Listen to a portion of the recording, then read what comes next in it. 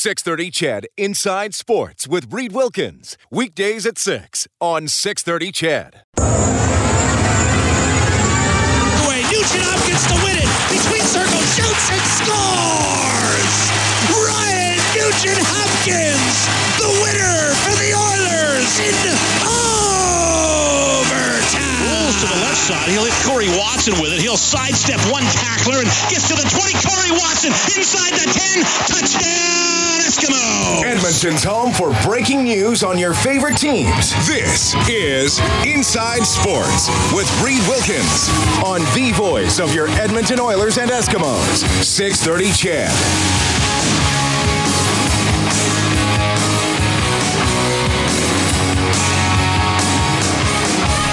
Patrick Maroon for your Edmonton Oilers for the next 2 games. He has been suspended for that headshot on Drew Doughty last night. The Oilers practicing today, and guess what?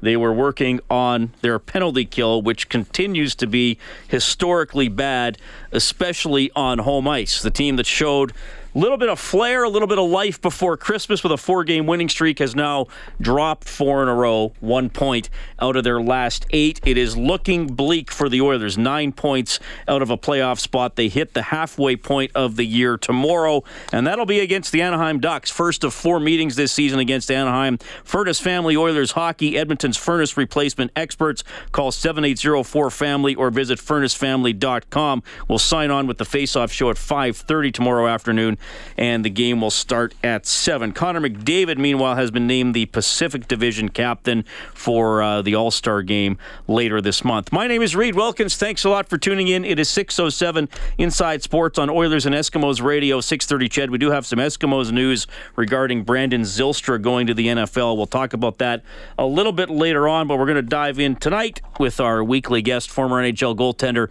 now with the NHL on Rogers. It is Kelly Rudy. Kelly, Happy New Year. How are you doing? I'm doing well, Reed. Happy New Year to you and all your listeners.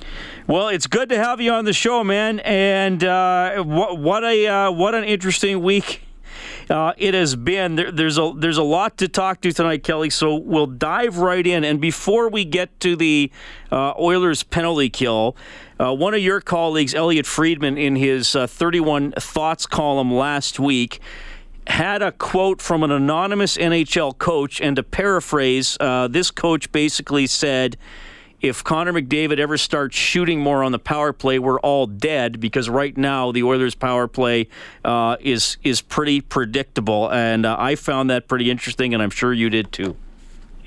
Yeah, well, it is interesting, but there's always a lot more to it. And there's, for one thing, I am a big proponent of taking tons of shots, and it doesn't matter 5-on-5 or on a power play. I think that the number one thing you have to keep in perspective or in mind is that the goaltender always needs to know or feel that you're a threat or that you're dangerous, so that you have more than 1 or 2 options. And to me, the best players throughout the history, and even when I played, always kept me on my toes, because even if they had a lane open for what seems like a reasonable pass, if they always kept me honest and attempted shots, even though it might not be the best play, just to plant in my head how dangerous it can be or how dangerous they can be, that's the number one aspect of all that. So I think that comment certainly has a lot of merit. I just think that there's even more to it when you take into the consideration what a goalie's thinking and why it's so important that you try and get shots, even if it's not the best shot you've ever seen. So when you played, the setup men who were willing to fire it, was that the biggest fly in your ointment? Because if you knew a guy was a good passer, I mean, maybe he's going to thread one through that might be quick for you to get across. But if you knew he had that shot capability too, was that the biggest threat to you? Always, because then I can't cheat. I can't sort of get to, positioning. I can't sort of keep in the back of my mind, okay, this guy's going backdoor, and it seems like it might be the most obvious play, and everybody can read it. I'll give you an example. I may have shared this story one time with you, and it really bugged me, and it still bugs me to a certain degree because I should have known better. I was playing for San Jose, and Wayne Gretzky was playing for the Rangers, And I was having a pretty good game against Rangers. If I'm not mistaken, it might have been 0-0 or 1-0 late in the second period. They were on the power play, and Gretz was to my left in the corner, and he is only about, I'm going to say, 3-4 feet above the goal line. But that was the key to me. And I knew to play him honestly, but I also knew, and I had taken a peek to see Brian Leetch coming backdoor. So he left his point position. And we've seen that play from Brian Leetch and whether it's Wayne or many other centers for years, him just charging down backdoor, and it's a real difficult play to defend, especially if the pass is perfect. But I read it all the way, and I thought, I'm all over this. And I know Wayne's going to, even how great he is at passing, I'm going to be on top of this. And, the bugger, he faked me out. He made it seem as though he's open up the blade a little bit for a pass, again, to Leetch coming in from the back door. And then at the very last second, he cupped the blade over and shot it high short side over my glove hand. And so that, to me, is, in a nutshell, what I'm talking about, how you do have to keep in mind that the good guys shoot as often as they can, even if there's a play, because then if a goalie tries to sort of read it and get the upper hand, it just won't work. Well, that's an awesome story from obviously one of the, maybe the best passer to ever play the game, but right? We also know that Gretzky could really shoot it as well. And look, I fully admit it may sound kind of silly here dissecting Connor McDavid, one little detail of his game after he won the scoring title and the MVP. But when the team's doing as poorly as the Oilers are doing, you're looking for any little thing that can lead to more pressure and more goals. And they've obviously been shut out the last two games. Yeah. The other massive weakness is the penalty kill. And Kelly, it's just over 55% at home. It's by far the worst penalty kill on home ice since they started keeping the stat in the 30s, and it'll likely finish that way unless they go on some otherworldly run killing penalties. Rob and I were talking last night. To me, there is clear doubt with the team in terms of whether or not they can do it. They've spent basically 2 full practices working on it in the last couple of weeks, and I really think, just from observing and hearing them talk about it, Kelly, it's a mental issue now as much as a physical performance issue. No question about it. And so when I saw these numbers and I'm thinking about it, I'm looking at their team, and there's some pretty good guys on there that have been good defenders for years, and I'm thinking to myself, clearly this is stuck in their head. They've got the loop in their head, and it's only bad. And as soon as anything bad starts to happen, then they start chasing. They're always a split second behind, and you don't have to be like 5 feet behind a play. It's just a split second. You could be like 6 inches behind, and that's all the opposition needs. And the other thing is, what tells you that it's a mental thing is penalty isn't like the power play. It's not creative. You don't need any God-given ability more so than others. When you're talking about power play or just scoring 5-on-5, there's some sort of unique creativity that's taking place as well. There's a feel for the game and so on. Hard work basically is a penalty kill. That's it. The right reads and outworking the other team.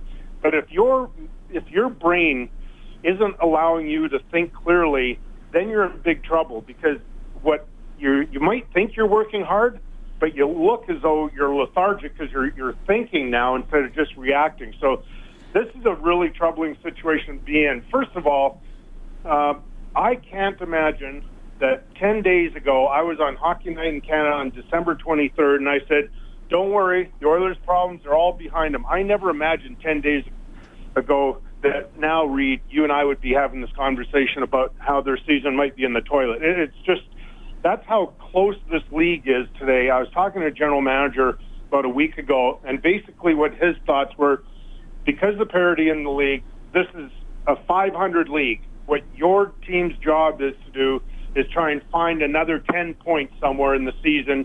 In all likelihood, that's going to get you in the playoffs or right close to it. So it's amazing. I just find that the twists and turns in the hockey season now for most teams is phenomenal. I've never seen anything like it.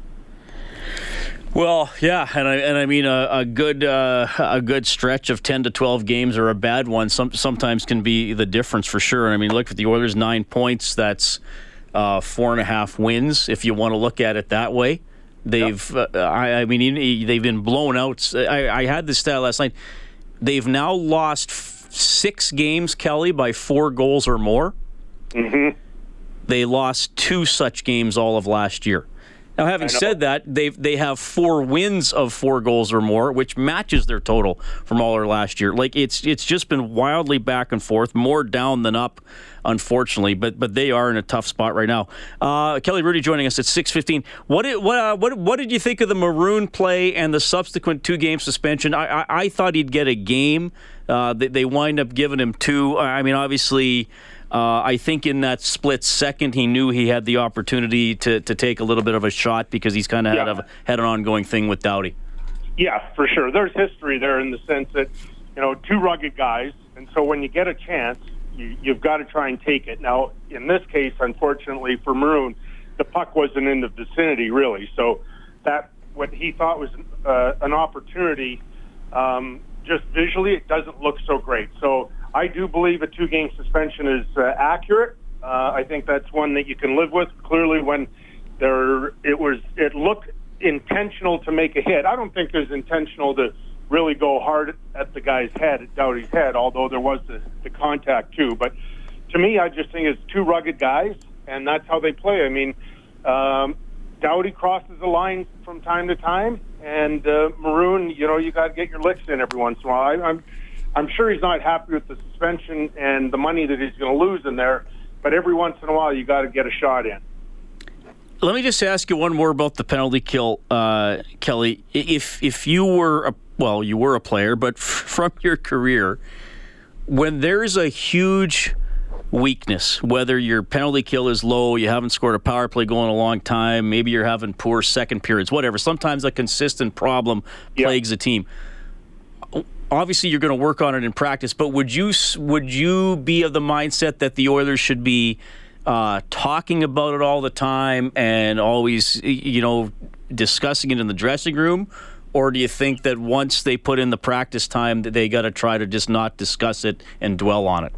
I wouldn't dwell on it. It's time to move forward. I've always said you have to be able to push the erase button. Just let it go. I know it's really difficult because clearly when you have the numbers that the Oilers have on the PK, it grinds away. But you've got to find a way to work on that part of your game in practice.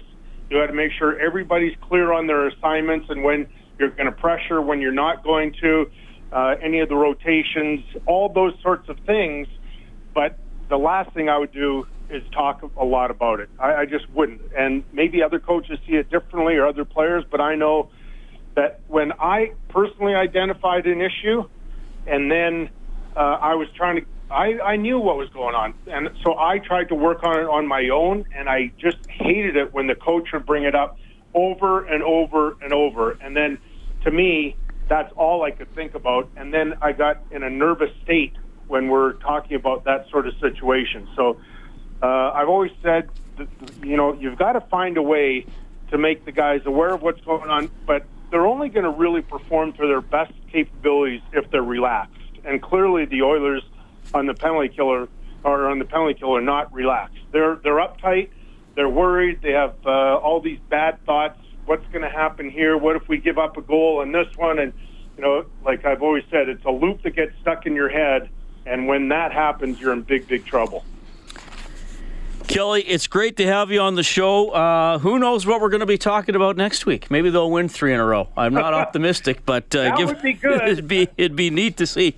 Thanks for your time, buddy. Have a great rest of your week. We'll talk to you next week. Okay, see you, Reed. Thanks, bud. Kelly Hrudey checking in, former NHL goaltender, now with the NHL on Rogers. Always enjoy talking to him, and certainly there is a bit of loop of, well, not a bit, a big loop of doubt about the penalty kill stuck in the Oilers' head. And the power play is not great either when you compare the numbers to last season and the number of goals that have been scored. We have some comments from Todd McClellan, from Darnell Nurse, from Mark Letestu, a little bit more from the Department of Player Safety on the Maroon suspension. It's Inside Sports on Oilers and Eskimos Radio, 630 CHED.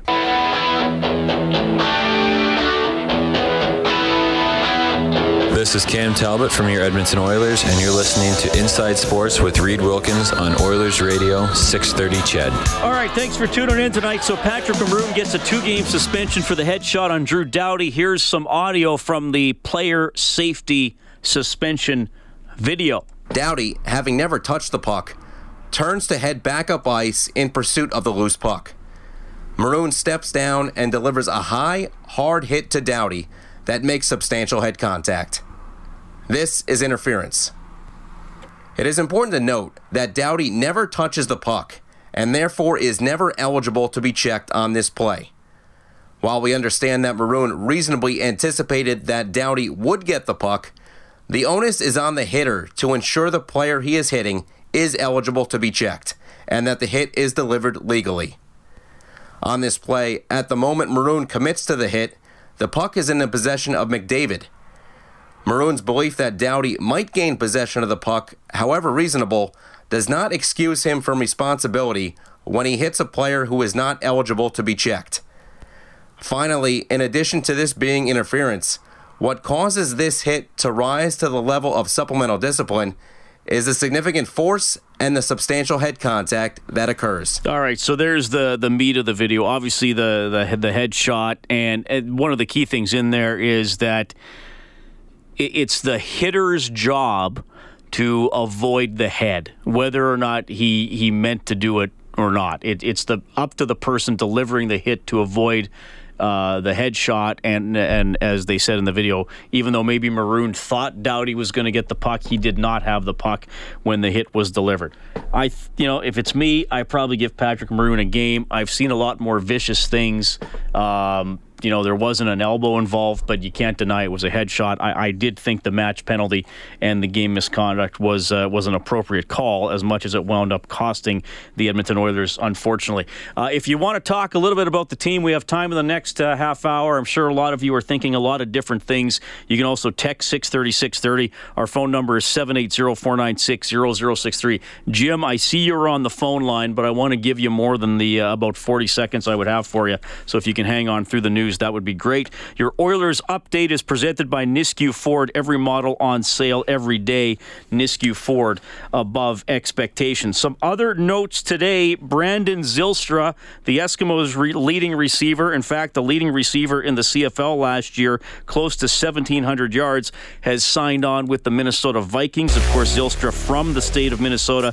And this is an interesting trade. Zach Collaros from Hamilton to Saskatchewan for the 10th overall pick in the CFL draft. If you've been listening to this show since I've been doing it, you know I've been pretty high on Zach Collaros. I think I twice picked him to win MOP, and both seasons he wound up getting hurt and not finishing. This year he didn't finish because June Jones came in as head coach and Jeremiah Mazzoli took over at quarterback. I still think Collaros is a really good QB. I think that helps Saskatchewan a lot, and you got to look at them as one of maybe the favorite to win the Grey Cup this season, given what Chris Jones has done there. I think Jones is further going to help Collaros develop, and I don't think there's a quarterback in the CFL who throws better on the run than Zach Collaros. Very skilled in that area, so I think that's a good pickup for Saskatchewan. Bad one for the Eskimos and the rest of the West. All right, your phone calls, a little more from Oilers practice today, all coming up. Inside Sports on 630 CHED. This is Mark Letestu from your Edmonton Oilers, and you're listening to Inside Sports with Reed Wilkins on Oilers Radio, 630 CHED.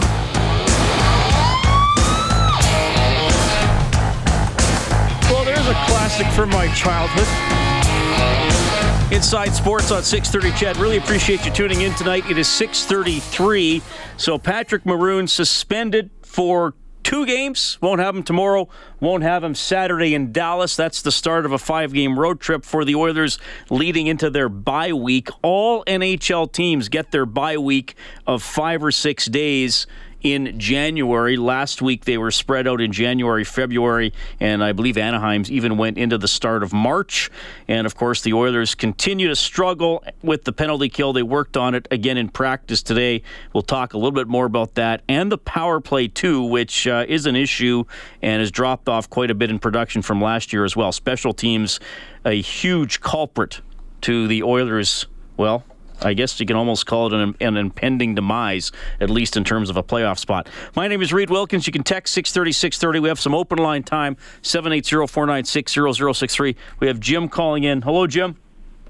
Thank you, Reed. Happy New Year, and for letting me at least talk for more than 40 seconds. No problem. Reed, my first game last night at the Rogers place. What can you say? Awesome. Of course, I was right behind the Oilers net, so I got to see all the goals I didn't want to see. Which was rather disappointing, but that's just how it turned out. My thought on all this is, yes, there's blame to go around. There's blame for the guy last night who took the dumb penalty. I think it was dumb. Emotions are high, yes, in any game they are. But still, you have to be accountable, and it cost the Oilers the game. This is not a team, in my opinion, that has the ability to get behind 1-0 or 2-0 and all of a sudden turn on the light switch. It just doesn't work anymore. Accountability, Reed, I'm not going to blame the coach. I'm going to blame the GM. If you look at how many foot soldiers we don't have compared to last year, I think that's the Oilers' problem, is we just don't have the guys, that the gritty guys, the Matt Hendricks, so forth, that we had last year. And if you look at, and I don't know how many players the difference is between last year and this year, maybe you can look it up sometime, but I think this is what hurting this club, is we have no identity. Well, that's an interesting point. I mean, Matt Hendricks is gone. I guess you could say that, I don't even know who you would say his replacement is. Well, kind of Kara started taking his spot last year. Camilleri's here as a veteran, totally different type of player as Hendricks. Pouliot is out. Now, I think we obviously recognize most fans probably didn't want Pouliot back. Eberle was traded for Strome, and that has turned out to be an extreme drop-off in game impact. And Eberle was frustrating a lot of people last year, including me. But I didn't think Strome would be that invisible almost nightly. Look, I think that there is a lot of blame to go around when you're 9 points out of a playoff spot after having a good year last year. I think Peter Chiarelli vastly overestimated what some players would be able to do. And I think maybe a lot of us did too, who watched the games. Having said that, if you or I do it, then our buddies make fun of us for making a wrong prediction. If Peter Chiarelli does it, you have a team that was close to being an elite team last year, now looking like an also-ran. So, yeah, I mean, I do think you really have to go over some of Chiarelli's decisions over the last 6 months. Absolutely. Yeah. I mean, and if you want to talk to coach, the only thing that the dumb call or the dumb move that I think that he made is putting number 98 in the penalty to kill the 5 minutes. This is a young kid that's got speed, and you got what is he going to learn in the penalty box? Well, I don't think they have him as a penalty killer yet, but maybe someday he will be. No, but sitting him in there for 5 minutes. I mean, to me, if the other guy's going to cut a penalty, it might have been 4-4 again. Then you've got speed again. But to put him in for 5 minutes, I'm sorry, I couldn't get. But again, I'm just a fan, Reed. Well, yeah, that's okay, Jim. It's always good to hear from you. Thanks for calling. All right, take care, man. 780-496-0063. I was talking to Kelly Rudy about the shooting on the power play and referenced the Elliot Friedman anonymous quote he got from a Western Conference coach saying that once McDavid shoots on the power play, we're all dead because right now the Oilers' power play is predictable. Somebody texted in saying the Oilers have been at the top for shots on goal all season. That's not the answer. Fair point in terms of that the Oilers have had a lot of shots on goal. I think they've been in the top 5 most of the season. I don't have the stat open right now.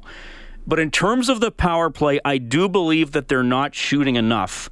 And I'm going to play a little clip here from McClellan's availability. It's you might get a little bit of a laugh out of it because you'll see how it went. But I think McClellan's answer to my question here kind of makes my point before I get back to your phone calls. Here we go. Is there a mentality that you would like the power play players to adopt that they haven't quite adopted or not quite executed? And I'm kind of referencing shot volume here and getting the puck to the net as early as possible. Yeah, and I think that you guys have asked good questions, but you've answered them while you've asked them today. So, yes. Okay. So, shot volume, getting shots to the puck early on a power play or quickly once you set up with the man advantage. and creating a bit of a frenzy or rebound or puck battle situation around the net. Craig Simpson talked about that with Stauffer today too. Get the puck near the net, try to get an outnumbered 3-on-2, 4-on-3 puck battle, and keep banging away. The Oilers' zone entries are okay on the power play, probably above average maybe. I mean, McDavid can skate it in. They can sure as heck set it up and pass it around.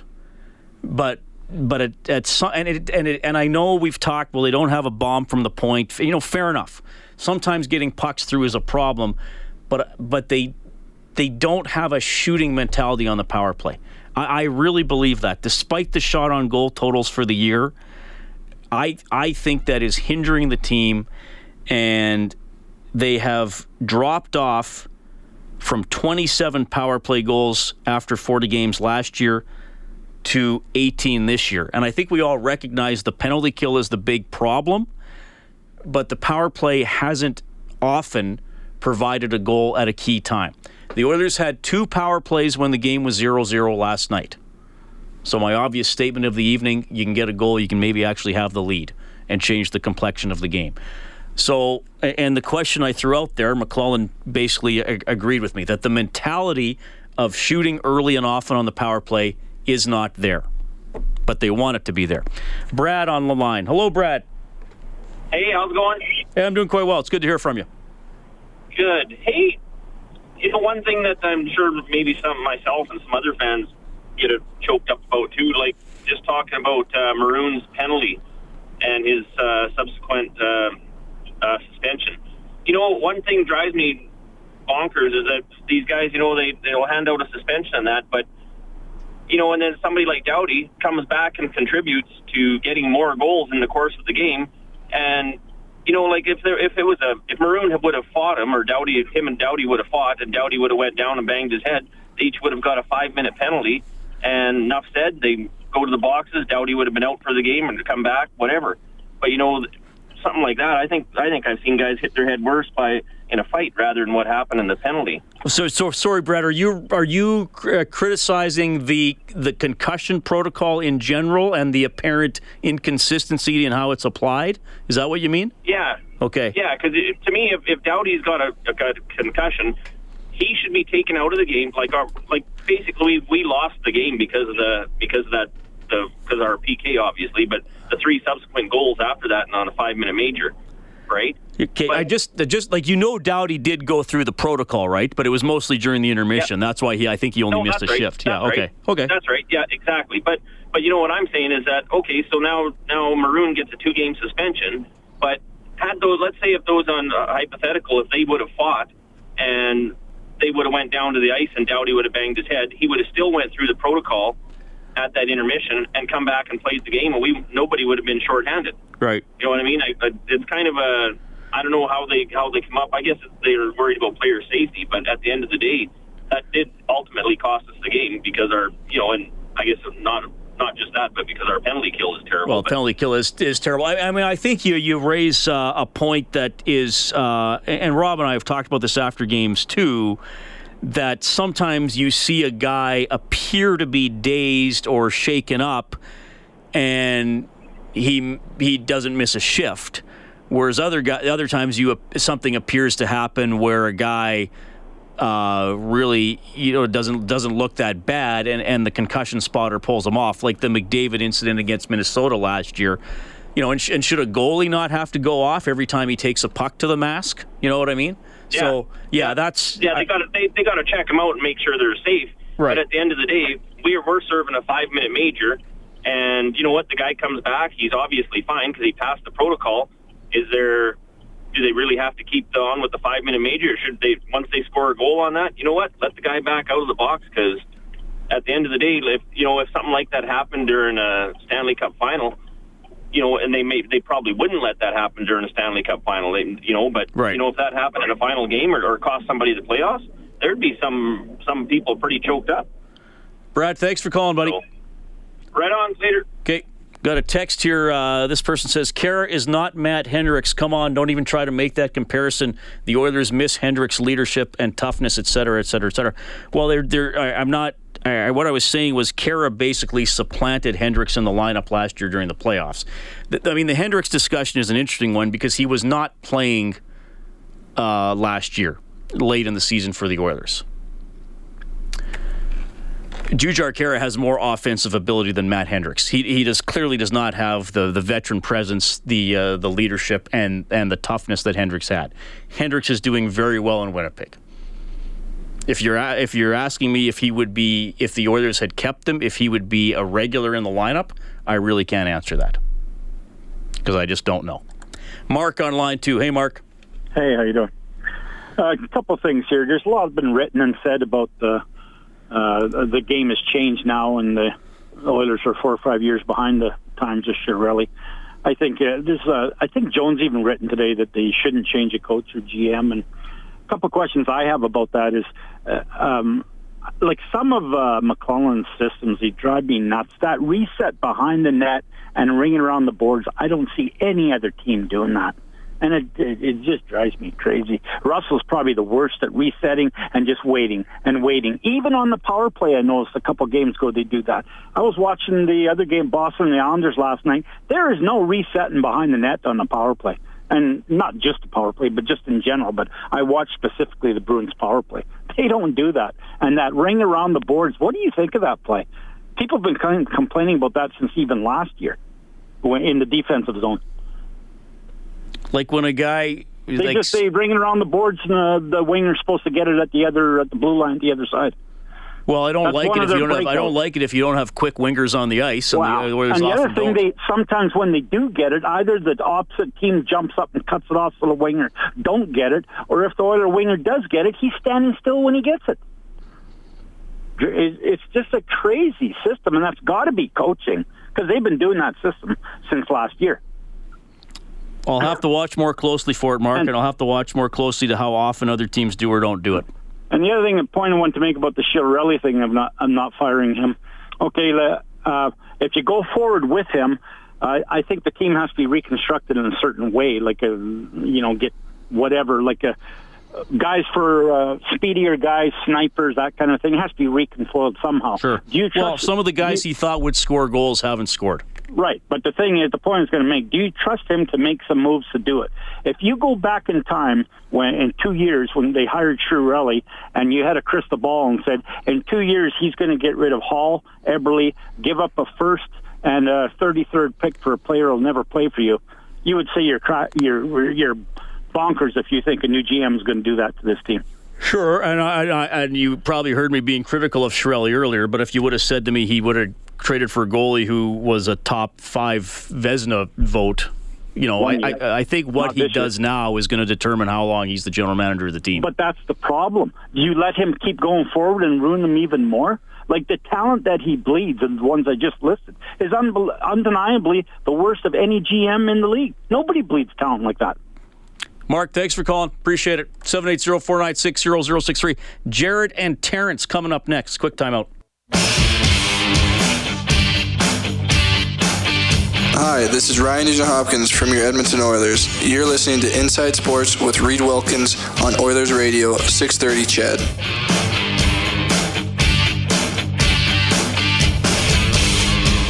All right, here's what's going on in the NHL tonight. Senators trail the Red Wings 1-0 in the second period. After the first, Blackhawks and Rangers are tied 1-1. 6:51.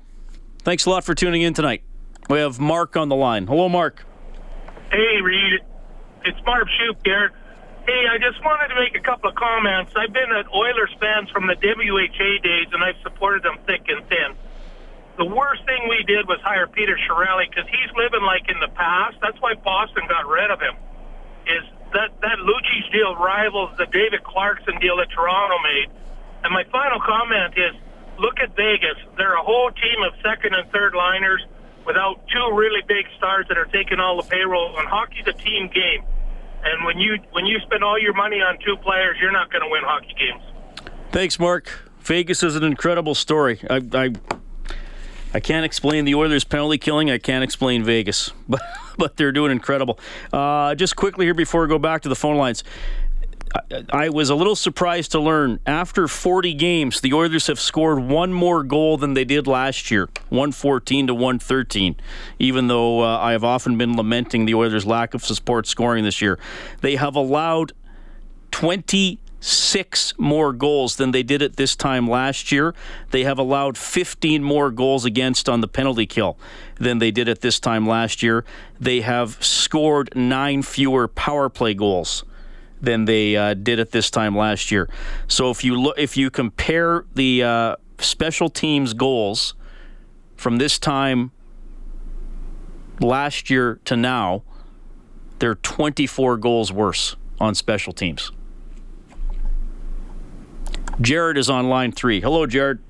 Hi, Reed. I just want to make a couple comments about the Oilers' power play and penalty kill. And, when I look back at all the teams I've watched in the past, the absolute best power play and penalty kill I ever saw was the 1991 Minnesota North Stars. Oh, wow. Okay. in the playoffs. And I know people say it's a long time ago and all this crap. That's the team that was really bad for half the season and then had an incredible finish in playoff. Well, they only won 27 or 28 games. But I remember, to this day, I'm pretty sure you could check it, Reed, because not very good at navigating the statistic part. They still have the record for most power play goals in a playoff year. They were absolutely devastating. And the whole key to that power play, it was all keyed off Mike Modano's one-timer or Mark Tenorti's at the point. And so the checkers are moving up to the point. It opens everything down low. And they had some good players like Brian Bellows, Brian Propp, Dave Gagner. They had some good forwards. But the Oilers don't have, and I'm not saying you need it, but they don't have anybody at the point that is going to pull the forwards up. So it's so tight down low, and they can't make any plays like Connor McDavid or Leon Draisaitl. There's just no room because they know there's no threat from the point, so they all collapse around the net. But also that year, Minnesota, I think they had the best penalty kills, 85, 86% in the playoffs. And who did they do it against? 3 out of the top 4 or 5 power plays in St. Louis with Brett Hull and Adam Oates, Mario Lemieux, and I think it was Jeremy Roenick and Steve Larmer in Chicago. And what they did is they never just threw the puck down the ice. Every time they got the puck, they tried to make a play with it. The Oilers, when they get the puck, they just panic, throw it down the ice, but there's time to make plays. But it really threw off 3 of the best power plays in the league. And I think, the game has changed, I understand, but there's still things to be learned from some of the teams in the past. But I remember I was a Chicago Edmonton fan at that time, and I remember the series Chicago and Minnesota. I could not believe what was going on. That's interesting, man. That's I'd have to go back and check those stats, but that was a bit of they were a good team. Obviously, Mario took them down in the final. Jared, we'll talk to you soon, okay? Okay, take it easy. Okay, guys, I'm up against the clock here, and I got a guest at 7:05 I think you're going to enjoy. So I got a minute for Terrence and then a minute for Anthony. Terrence, you're up first. Hey, don't want to be the guy to keep piling on Chiarelli, but I can't blame the coaching staff for much this year, but I'd say, for sure, stubbornness has cost them probably a few games, especially in the first 20 to 25 games of the season. Just total unwillingness to shake things up to try and generate some energy at least. But that's pretty much all the fault that I can put on the coaching staff. It was just too many question marks from Chiarelli this season, and in his interviews, everything he talks about, and then the moves he makes seem almost counterintuitive to what he talks about in his interviews, right? It's just ridiculous. Your other caller talked about, just bleeding talent. Yeah, right? Give me one example though, because originally he did say he wanted to get a goalie, some defense, and some size, and he did get that initially. Yeah, well, and sound like a broken horse, but I'm still of the belief that we lost the Hall trade. Yeah. I like Larson as a defenseman, but there needed to be more pieces coming back in that, especially when you give up the first and the 33rd pick for Reinhart. Well, the Reinhart deal was a huge loss, and quite frankly, Terrence, the Eberle trade concerns me more than what happened with Hall. but fair criticism for sure. Thanks, buddy. Yeah, okay, bye. Yeah, sorry to cut you off, but I just promised I would get Anthony in here. Anthony, go as quick as you can, buddy. Yeah, sure. I just want to point out a couple questions here. So I looked at the games, and I'm watching the team from last year and this year. There's not much personnel change. You can't tell me that Hendricks made that much of a difference on the PK, and from a scoring standpoint, 5-on-5, Eberle had an off year. So the way I look at it is either there's a locker room issue that's going down, or the fact that the teams have figured the Oilers out and how they actually kill penalties and their strategy. Those are the only two scenarios that I can think of, because, like I said, those guys that went out and came back in I don't think they're that much of an impact, and I could be wrong, but there's no explanation on this team whatsoever. Like, for a penalty kill to be that bad with that much talent, and power play to be that bad with that much talent. Yeah, well, and they can kill penalties on the road, which to me makes it even more confusing. So that's what I mean, like strategy. Yeah. I think they figured them out. I think teams have figured out how they penalty kill, and to me, that goes on the coaches and not the GM. That speaks volumes on the coaching staff. Anthony, good to hear from you. Take care, okay? Thanks. Appreciate it. 780-496-0063. We're going to meet Lauren Weber from the Edmonton Seahawks hockey team for visually impaired players. Pretty cool story coming up. 630 CHED Inside Sports with Reed Wilkins. Weekdays at 6 on 630 CHED.